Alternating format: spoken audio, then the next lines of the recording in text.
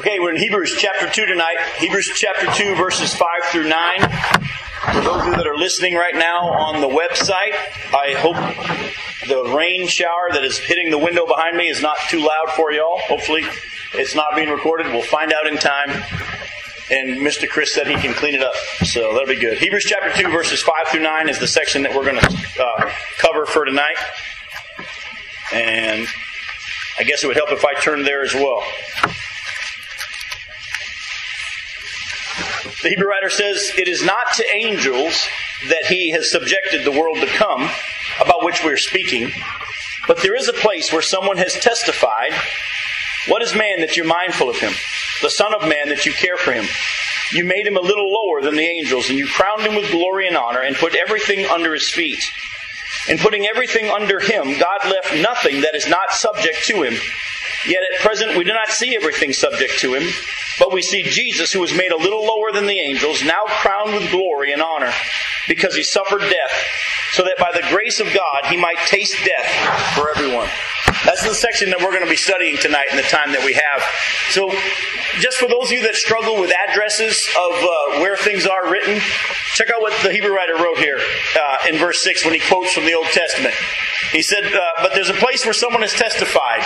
Now, this is one or two options. One is, the Hebrew writer right off the top of their tongue or the top of their head tip of their tongue and top of their head couldn't remember where it was. Or, this is actually where we're about to go study tonight, such a very, very familiar passage, the Hebrew writer might just also just said, someone has written somewhere, and the readers would have known it very well. It could be either one, but what we're going to do tonight is we're going to go back and take a look at the passage that the Hebrew writer was quoting from, and we're going to look at it in detail, because in order for us to really understand what the Hebrew writer is saying in this section, we too need to be very familiar with Psalm chapter 8. So put a bookmark in Hebrews chapter 2, and we will come back to it.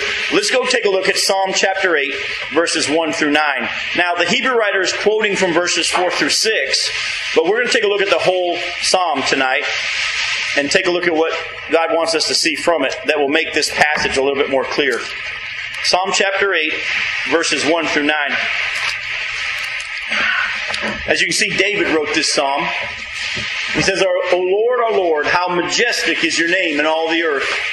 You have set your glory above the heavens. From the lips of children and infants you have ordained praise, because of your enemies, to silence the foe and the avenger. When I consider your heavens, the work of your fingers, the moon and the stars, which you have set in place, what is man that you're mindful of him? The Son of Man that you care for him? You made him a little lower than the heavenly beings, and crowned him with glory and honor. You made him ruler over the works of your hands. You put everything under his feet. All flocks and herds and the beasts of the field, the birds of the air and the fish of the sea, all that swim in the paths of the seas. O Lord, our Lord, how majestic is your name in all the earth. A very, very familiar passage. But I want to ask you a question tonight. Is David the psalmist, when he writes about what is man that you're mindful of him, Son of Man that you care for him, is he speaking or referring to us as humans? Or is he speaking about Jesus? Those of you who say yes to both, you're correct. That's the right answer. Actually, and we're going to take a look at this, and this will help you understand Hebrews 2. David is writing about mankind, but he's also prophesying about Jesus, and I can show you that in just a second. So let's take a look at here. Look again. Look at verses 4 through 6. What is man that you're mindful of him? The Son of Man that you care for him? You made him a little lower than the heavenly beings or the angels, and crowned him with glory and honor. You made him ruler over the works of your hands. You put everything under his feet. And then he goes on to talk about the flocks and the herds and the beasts of the field, the birds of the air. Well, go with me back to Genesis chapter 1. Genesis chapter 1, look at verses 26 through 28. When God made man in his image, the scripture says that he gave him dominion and authority over his creation, over God's creation there on the earth. In Genesis chapter 1, verses 26 through 28, it said, Then God said, Let us make man in our image, in our likeness, and let them rule over the fish of the sea, and the birds of the air, over the livestock, over all the earth, and over all the creatures that move along the ground. So God created man in his own image. In the image of God he created him. Male and female he created them. God blessed them and said to them, "Be fruitful and increase in number. Fill the earth and subdue it. Rule over the fish of the sea and the birds of the air and over every living creature that moves on the ground." Now, real quickly, look closely at how the Scripture clearly says that man and woman were made in the image of God. And actually, even though we know the Bible clearly says that God is our Father, at the same time, there are some very interesting passages in the Scripture where Jesus Himself stood over Jerusalem and said, "If only you would have let me, I would have gathered you as a mother hen gathers her chicks, but you weren't willing." There are places where God says in the prophets, "I wished you would come and sit on my lap and I could have nursed you." Folks, I want you to understand, both male and female are made in the image of God. And if you just look at male, you don't get a full picture of who God is. Woman is a big part of who God is as well. God, please don't hear me say God is female or God's a woman. The Bible is very clear, God is our Father. Yet, we need a full picture of who God is in both the husband and the wife, both man and the woman.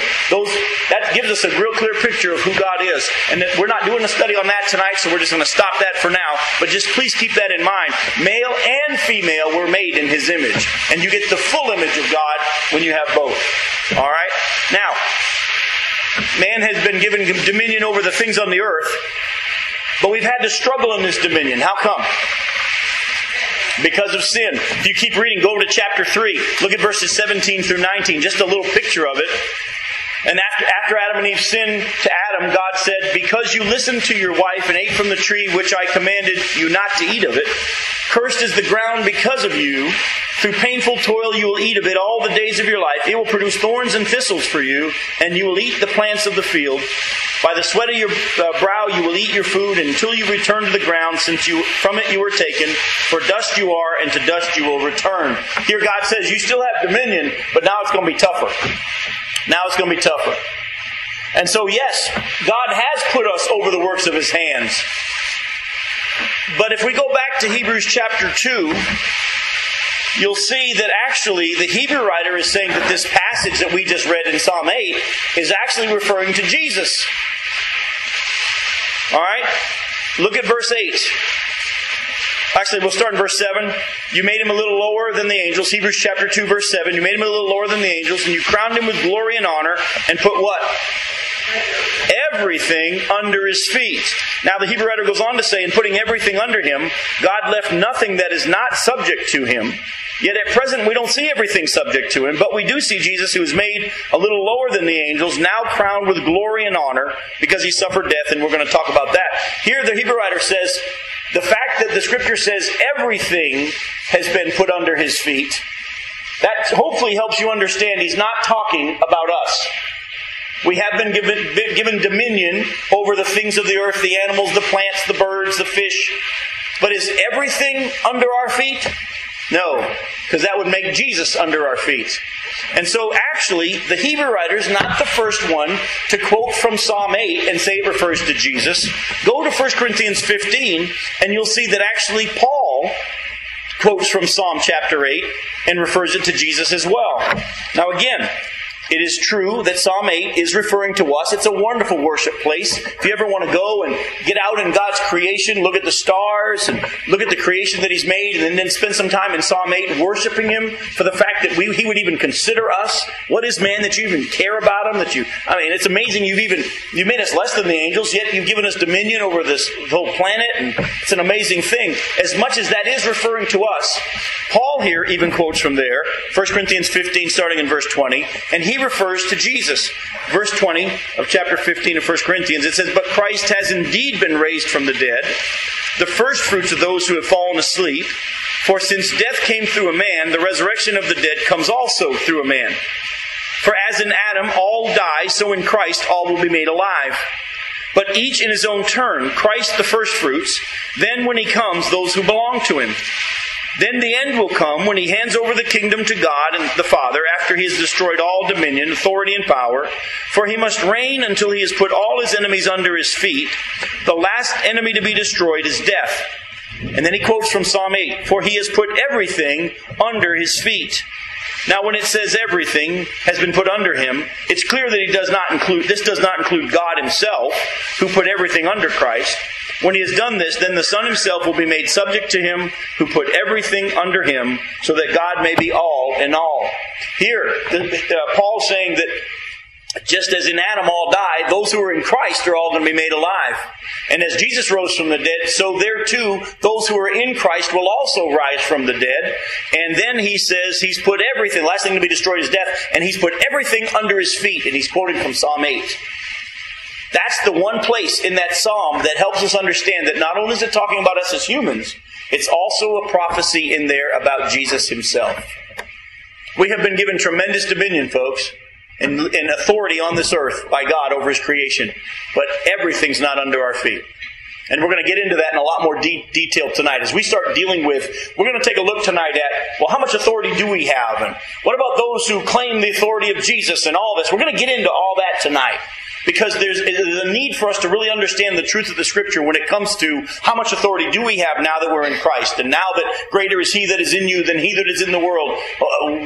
What kind of power do we have? And how do we exercise that authority? We're going to get into that a little bit tonight in some detail. But for right now, what I want you to understand, though, is in the same way in which we have been given dominion over the earth for a time, the Bible does say that in this world to come, the kingdom to come, that Jesus is going to rule, we're going to reign with Him. We're actually going to be co-heirs with Jesus Christ. So go there real quick to Romans chapter 8. We saw already tonight in Genesis that the earth was put under a curse because of man's sin. And in Romans chapter 8, we'll start in verse 15.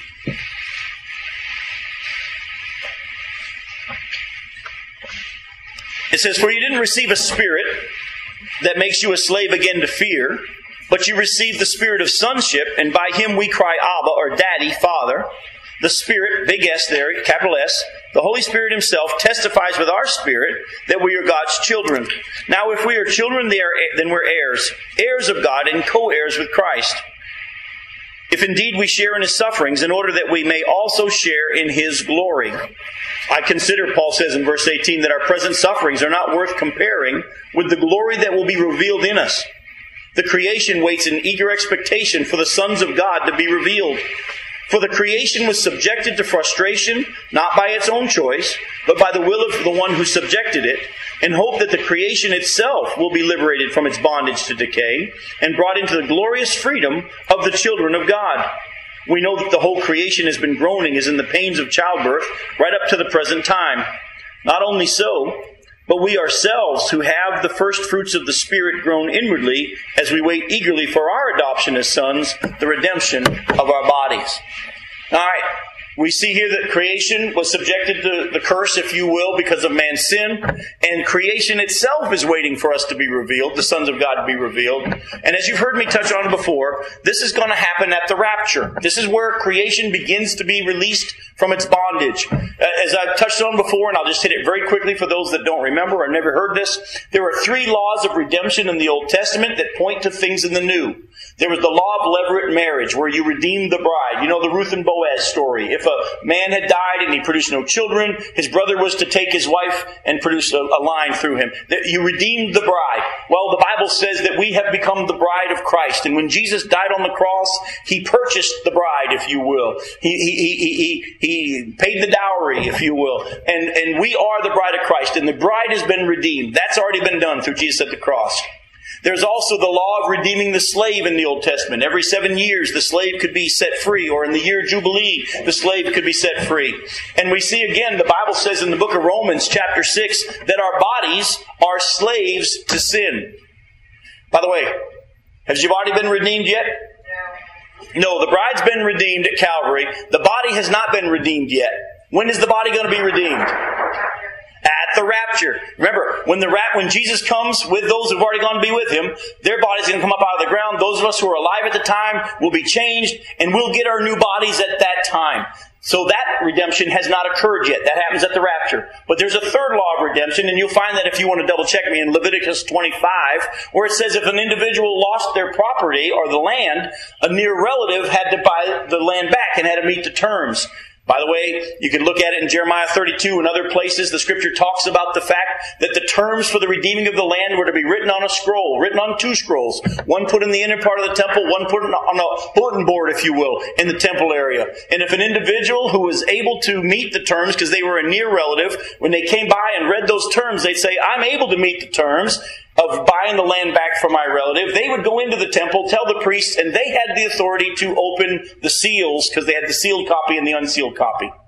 Well, what happens after the rapture? The last 7-year period begins for the nation of Israel in the world. And you remember John has been taken up into heaven to see what must take place after this. And then he wept because there was this 7-sealed scroll and there was no one to open the seals. And the angel comes and says, relax, there's somebody able to open it. And it's Jesus. And he begins to open the seals. Remember our study of Revelation. And every time he opened a seal, something happened on earth. Why? He's redeeming the land. He's getting his land back. And by the end of the tribulation, not only will the bride have been redeemed, and our bodies, the slaves, have been redeemed, the land will have been redeemed, and it'll return to its glorious state for the millennial kingdom and all that, and the lion will lay with the lamb, and the kid will play in the cobra hole, and all that. It's going to be a wonderful, wonderful time. So, creation is waiting for what? What's next? The second part of redemption, when the sons of God are revealed, and we get our new bodies, because they know what? After we get our new bodies, they're next. Creation is waiting anxiously. And so along with this, the Bible says that in that time to come, in the millennial kingdom, we're going to be co-heirs with Jesus. We're going to share in His glory. We're going to reign with Him. But there's an interesting picture here back in, and we'll come back to more of what authority we have now, between now and then. We'll come back to that later tonight. Go back to Hebrews 2, though. There's an interesting picture here in Hebrews 2. You see, Jesus, the Bible says here in verse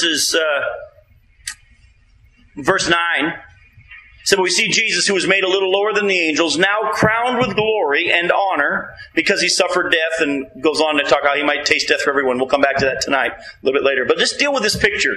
Jesus has been crowned with glory and honor. And He's been declared to be the King. Remember, He's accomplished it. He's sat down. Yet He's not in full power.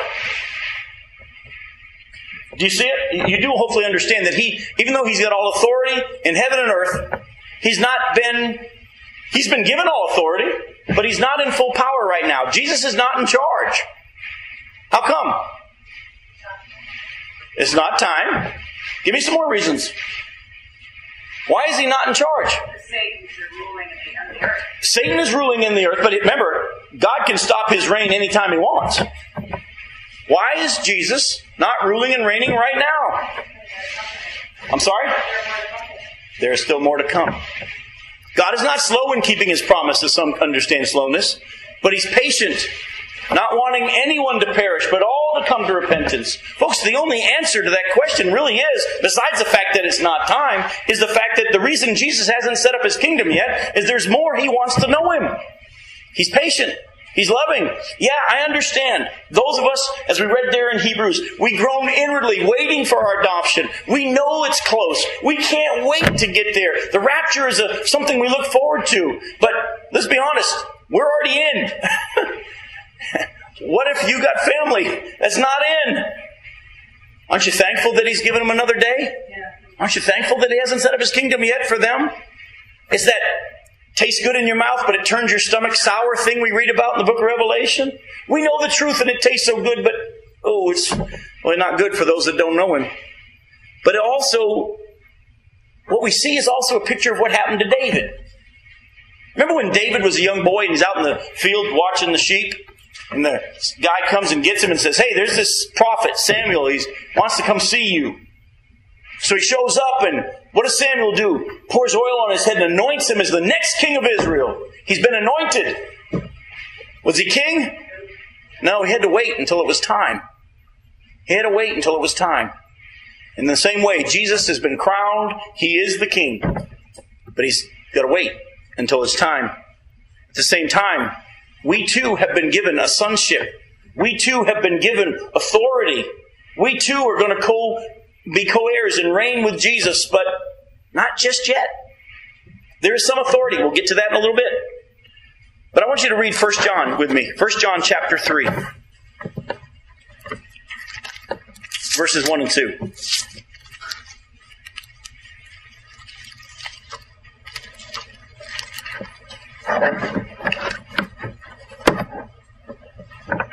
I want you to wait until you turn there because I really want you to see this. It's a wonderful passage.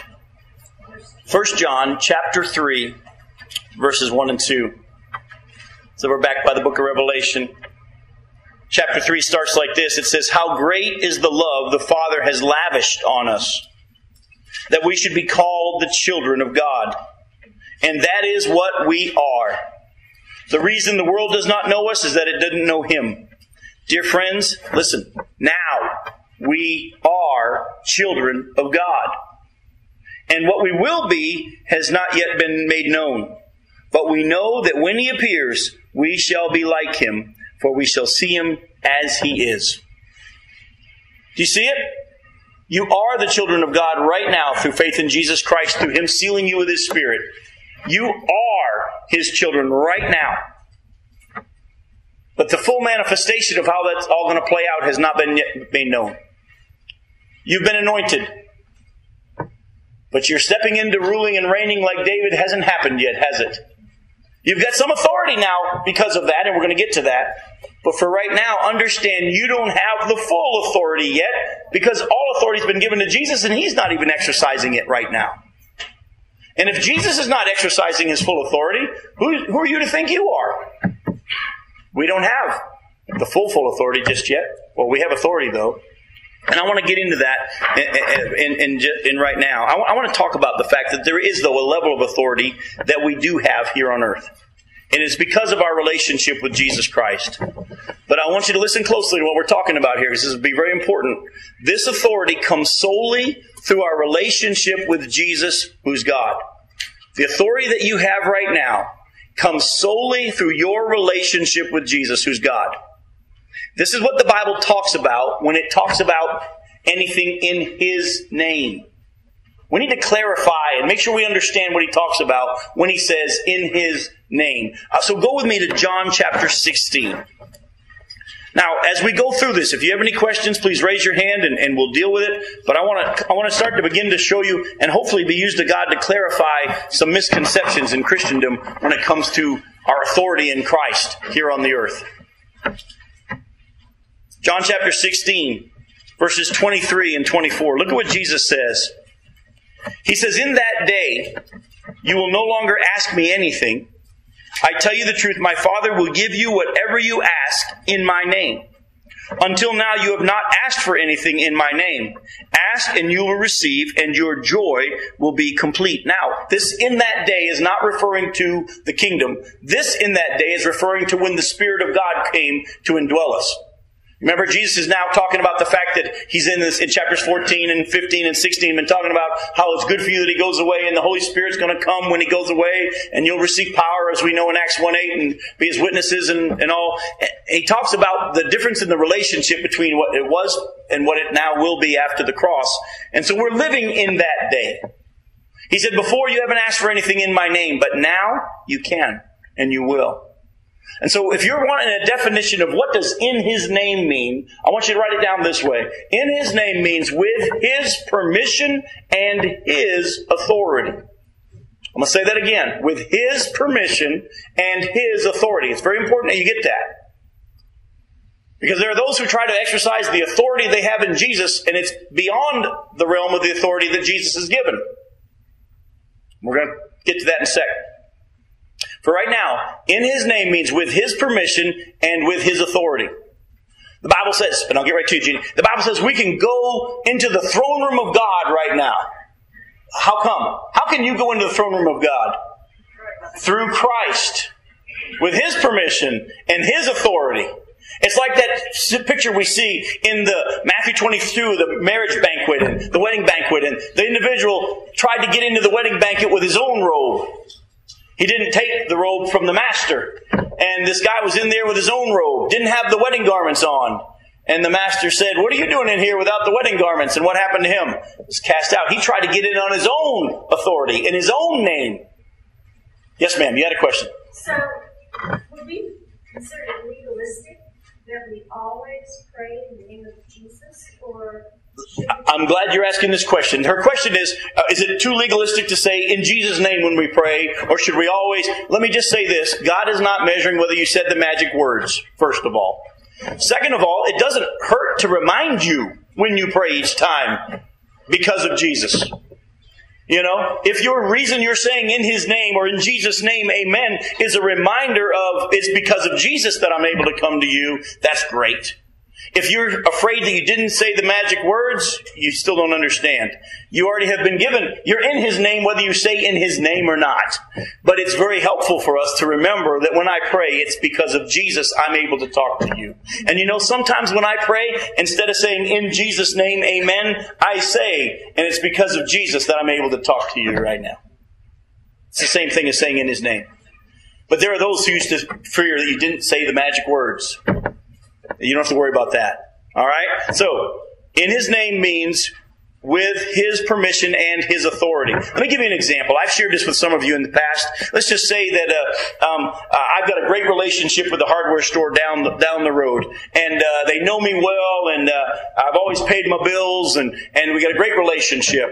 And I have a good reputation in that hardware store. Well, let's say I'm working on something in my kitchen, and I'm under the sink, and a pipe bursts.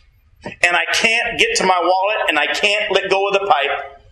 I would tell AJ, run down to the hardware store and get this for me. And AJ would say, Dad, I don't have any money.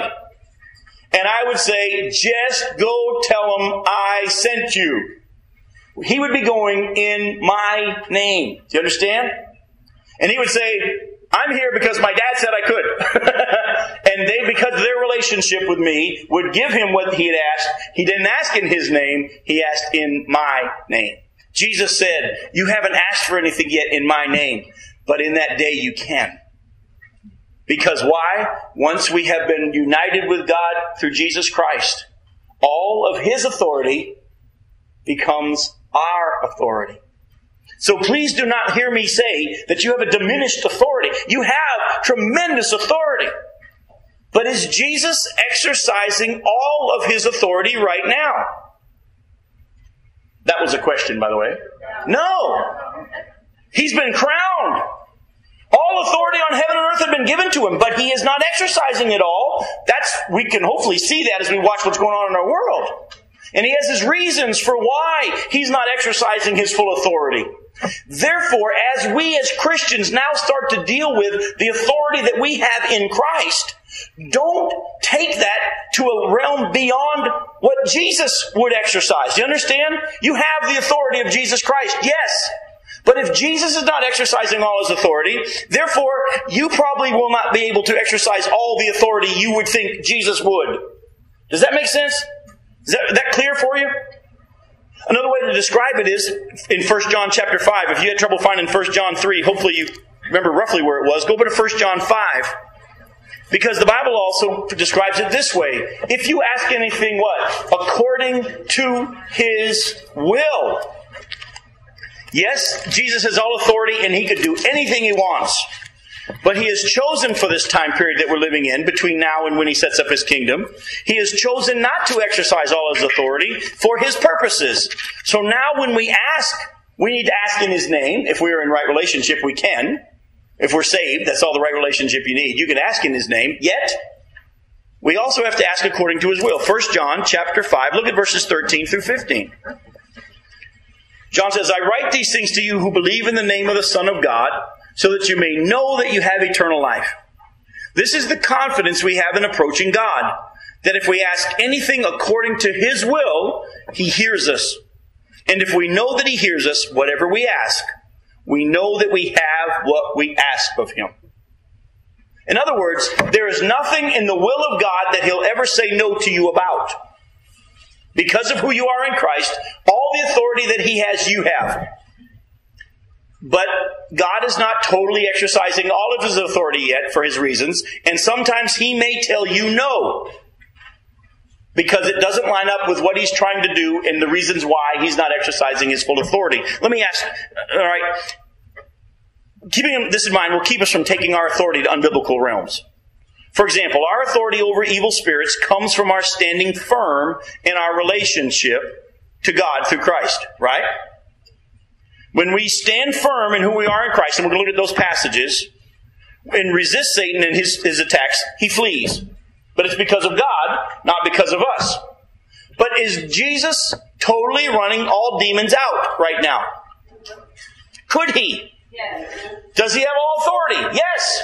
But Jesus, in his purposes, and why he has not banished all evil. He has not removed all dominion in the spiritual realm. Yet there are Christians who think that they can just walk into a room and chase Satan out of there. What if God hasn't done that yet? Don't automatically think you can too. The Bible says, and I'm going to show you what the Bible says, that you have authority over the evil spirits, but it's in your resisting them, not in your chasing them out. Now, are there going to be times that God would use you to actually remove a demon or cast a demon out of somebody? Yes. But that doesn't mean that everyone you speak to has to go. See, we've heard this teaching for so long that because I said that in the name of Jesus, this demon has to go. The Bible doesn't say that. Someone told me one time, well, God cannot be in the presence of evil. Yeah, actually he can. Satan stands in his presence every day accusing the brethren. God can have no relationship with evil. He's holy and cannot have relationship. That's why you needed Christ to enter into a relationship with him. But God's in the presence of evil right now.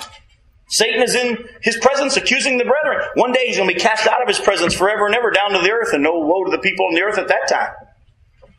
But the Bible actually says that our authority over evil spirits will be at times that God will give us his authority to remove them.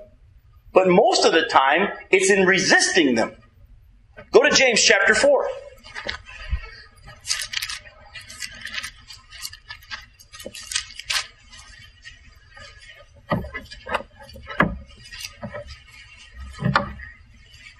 Look at verse 7. See, we love to quote the scripture that says, resist the devil and he'll flee, but you forgot the first part. Submit yourself, therefore, to God. Resist the devil and he will flee. Do you see it? Your authority comes from you standing in the presence of God. The demons aren't afraid of you. They're afraid of the God in you. They're not afraid of mankind. There's a story in the book of Acts where these 7 sons of Sceva decided that they were going to try the magic word. So they went to cast this demon out of this man and said, we command you to come out in the name of Jesus, whom Paul preaches. The demon in that man said, I know who Jesus is, and I've heard of Paul. I don't know who you are. And the Bible says the demon in that man overpowered those 7 men, beat them up, and sent them out of the house naked. Wait a minute, they cast him out in the name of... No, we're not talking a magic word here. And they didn't even have his name. They said his name, but they didn't have the relationship. Therefore, they couldn't ask or command in his name. And, as you're going to see in a little bit, sometimes God doesn't heal. Does God heal? Yes. But does he always heal?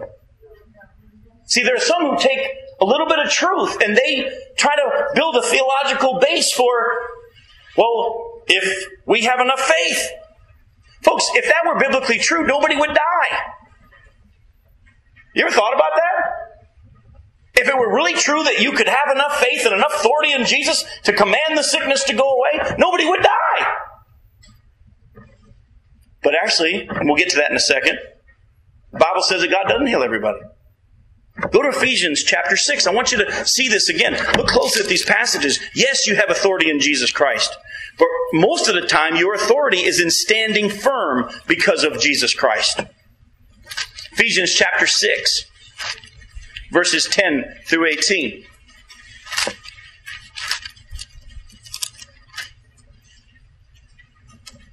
Paul says, finally, be strong, what? In the Lord.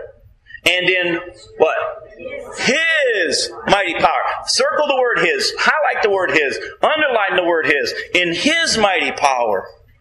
Put on the full armor of God so that you can take your stand against the devil's schemes. For our struggle is not against flesh and blood, but against the rulers, against the authorities, against the powers of this dark world, and against the spiritual forces of evil in the heavenly realms. Therefore put on the full armor of God, so that when the day of evil comes, you may be able to what?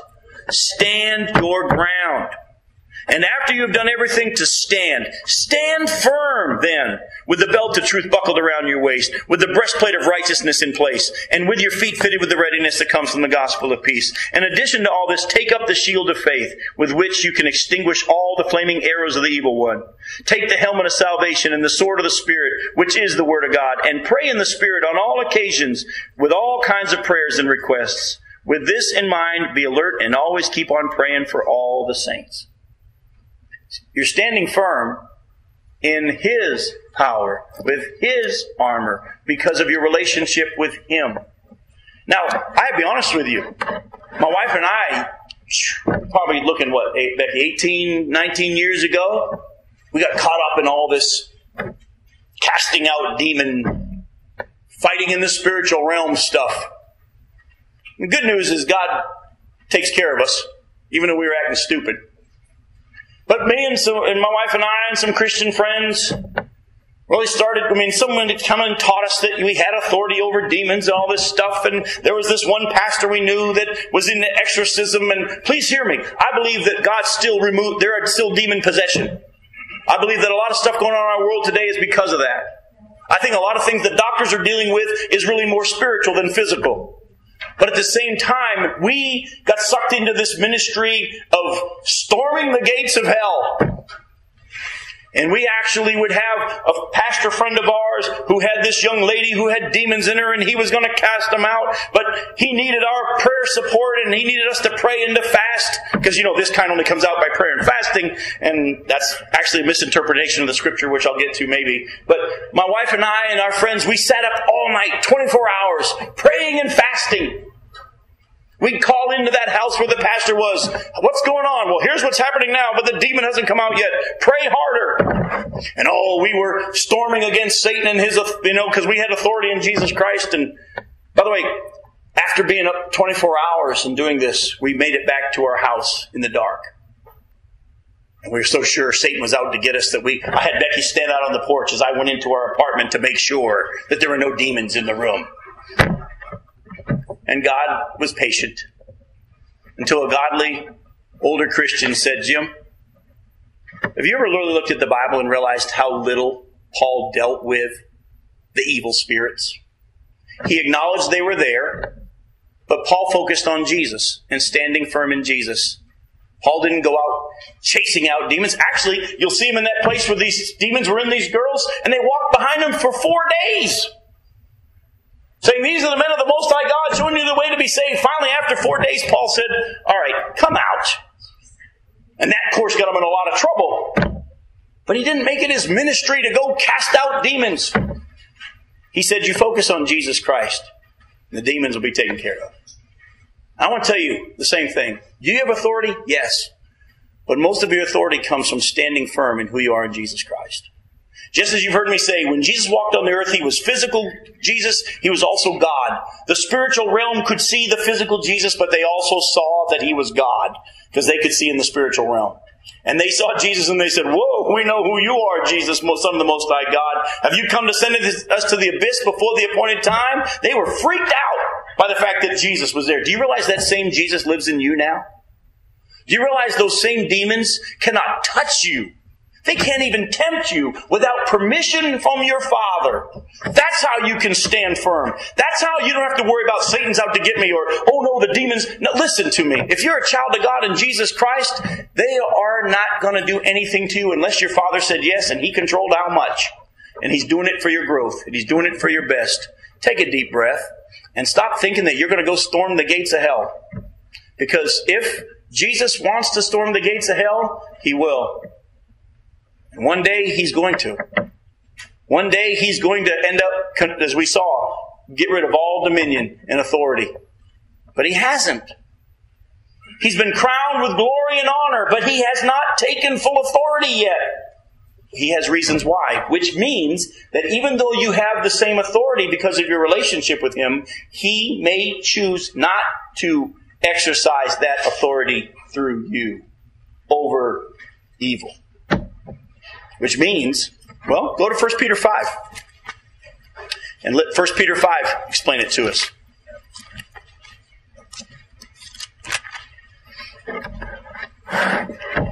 First Peter 5, verses 6 through 11.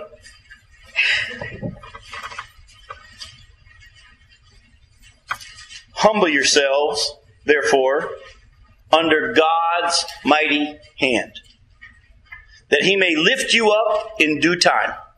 Did you catch that? What does lift you up in due time mean to you? He may exalt you. And when? When He chooses.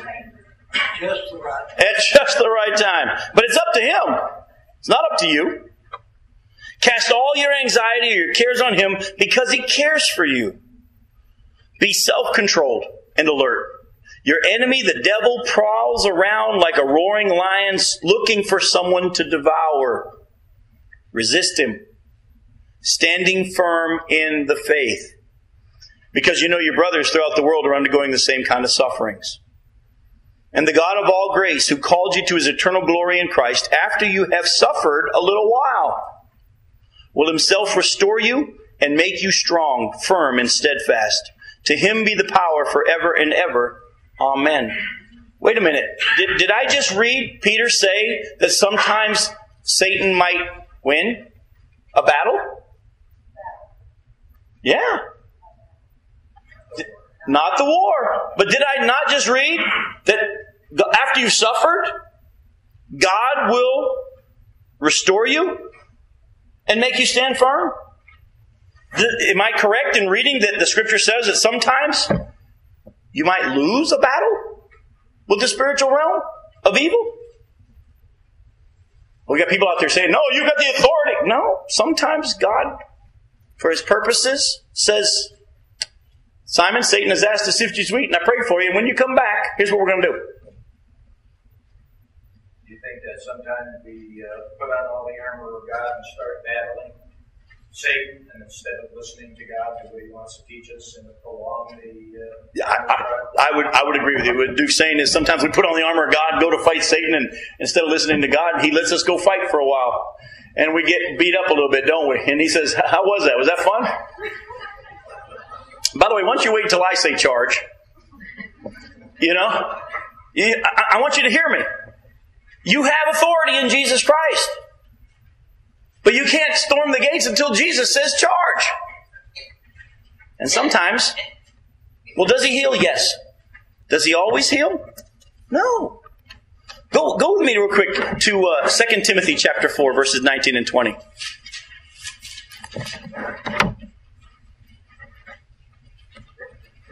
We have such a strong tendency to want to run to the extremes when it comes to scriptural truth.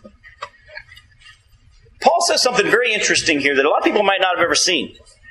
In 2 Timothy chapter 4, verses 19 and 20, Paul says, Greet Priscilla and Aquila and the household of Onesiphorus. Erastus stayed in Corinth, and I left Trophimus sick in Miletus. Wait a minute! Why didn't Paul just heal him? I mean, Paul's the one that was preaching. Eutychus fell to his death. Paul went down, brought him back from the dead. Paul was used of God to heal people. He went and healed this people on the island of Malta. And they thought he was a god and all this stuff. And how come Paul didn't heal Trophimus? God didn't say charge. So I'm saying pray for healing. I'm saying pray for victory against the evil that's around you. Stand firm. But when it appears that Satan won anyway, rest in the fact that God has a reason. Rest in the fact that God has a reason. God, I prayed that my child would not turn away, and they did. God, I prayed that you would spare. And God, I believed more than I ever believed. And you let it happen anyway. And many people have, because of bad teaching about the authority we have in Christ, have walked away from Jesus because it's like, well, I tried it and it didn't work. No, you try to lie, and it, of course, isn't going to work. Bible says you have authority, but don't take it to realms that you don't have. Jesus has full authority. He's not exercising it all yet. Well, neither can you. Do you have authority? Yes. Is he more powerful than everything? Yes.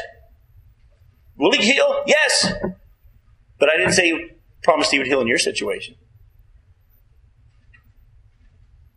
But don't let that make you fall back and say, well, what's the point? I just don't know when he's going to say yes and I don't know when he's going to say no. Good.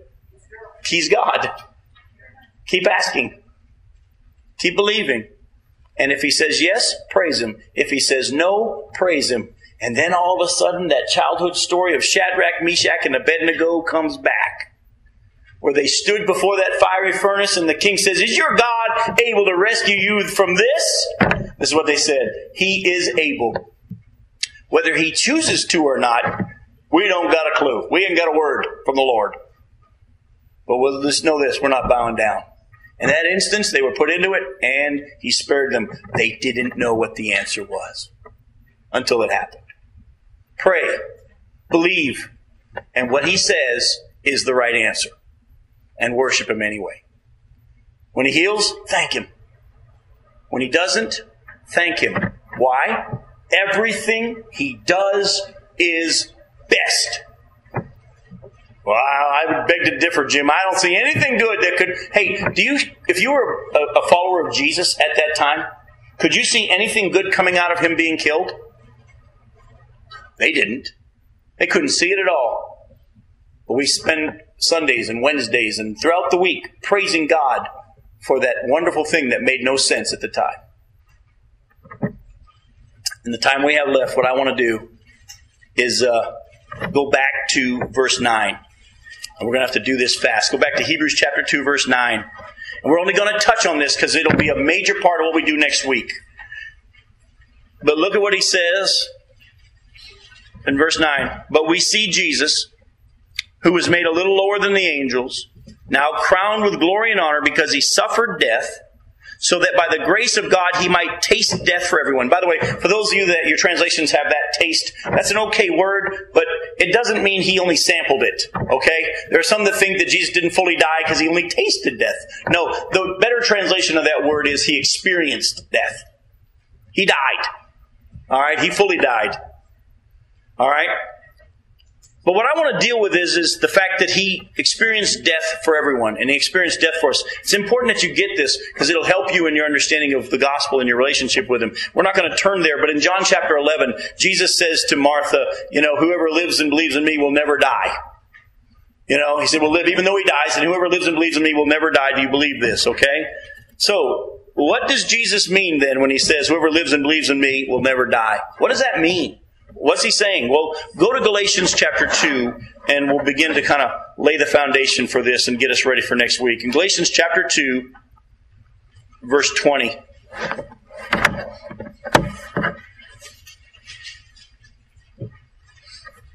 Look what Paul says.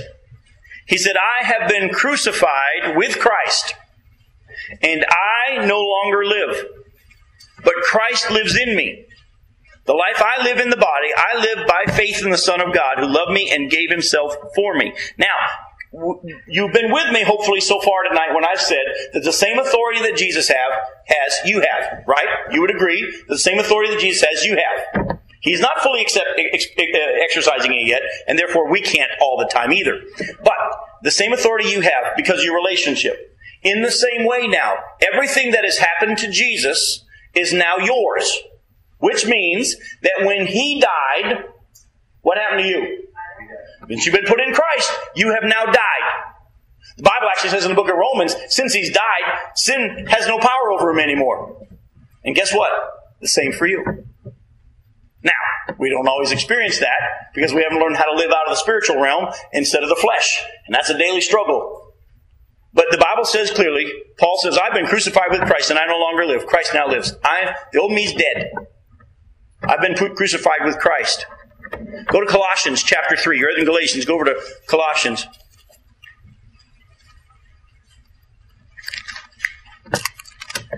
Look at verses 1 through 4.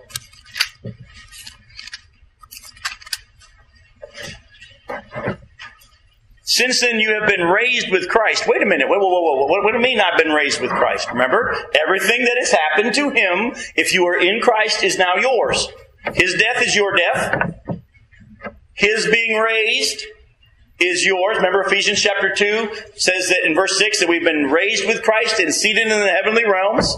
Since we have already been raised with Christ, set your hearts on things above, where Christ is seated at the right hand of God. Set your minds on things above, not on earthly things. For what? You died, and your life is now hidden with Christ in God. And when Christ, who is your life, appears, then you also will appear with Him in glory. Is it not spiritually true that Jesus is God and He has all authority, and one day the world's going to know it? The same's true of you. The same's true of you. Right now they may not see it, but one day they will. And when He comes back, we get to be with Him. And the glory He has, we'll receive. And the world will see that just as Jesus is really for real, they'll see you are at that time as well. The last thing I want to share with you is in 2 Corinthians chapter 5, verses 14 through 21.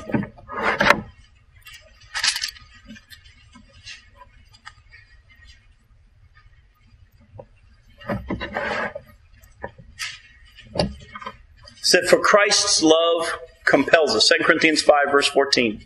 For Christ's love compels us, because we are convinced that one died for all, and therefore all died. And He died for all, that those who live should no longer live for themselves, but for Him who died for them and was raised again. So from now on, we regard no one from a worldly point of view, though we once regarded Christ in this way. We do so no longer. Therefore, if anyone is in Christ, he is a new creation. The old has gone, the new has come. All this is from God, who reconciled us to Himself through Christ and gave us the ministry of reconciliation. That God was reconciling the world to Himself in Christ, not counting men's sins against them, and He has committed to us the message of reconciliation. We are therefore Christ's ambassadors, as though God were making His appeal through us. We implore you on Christ's behalf, be reconciled to God. God made Him who had no sin to be sin for us, so that in Him we might become the righteousness of God. Now, we're going to get into this a little bit more detail next week, but listen to what I'm about to say. And I want you to hear me, because it's going to sound a little bit different from what you may have heard growing up in church. I believe the Bible teaches that Jesus' death on the cross has accomplished forgiveness for everyone already. Listen to what it says. That God was in Christ reconciling everything to Himself. In other words, in God's mind, the death of Christ was so sufficient, everything's reconciled. It's not if you ask Jesus, He'll forgive you. The message of the gospel is He's already forgiven you. You have to receive it. Do you see the difference? We've been preaching, if you ask Him, He will. Like there's a time period between. You're already forgiven. That's the good news of the gospel to those who are lost. Yes, if you reject this, you will spend eternity separated from God, who offers you this free gift. But the Bible's pretty clear, folks, that God has already reconciled man to Himself. In God's mind, through Christ, what He did, it's taken care of. It's paid for. Our message should be, you be reconciled to God. Receive what He's already done. God's not mad at you, sinner. God loves you, sinner. God died for you while you were a sinner. If we would sit there and agree as Christians that Romans 5 says He died for us while we were still sinners, and He loved us when we were sinners, doesn't He love those sinners too who say no? Man, what good news we have. It's the love of Christ that compels us. But the church, unfortunately, has been preaching a false gospel, a wrong gospel. They have been saying, if you then, the Bible says He already did. He already does. Receive it. And oh, by the way, you got to receive it first. Not just, I'm not saying you're not saved. I'm saying you haven't let it sunk in. If you're in Christ, there's no condemnation for you. God, your Father, will get you to be what He wants you to be. He's planned to conform you to the image of His Son. But guess what? He ain't measuring whether or not you read your Bible today. He's not judging whether or not you said your prayers.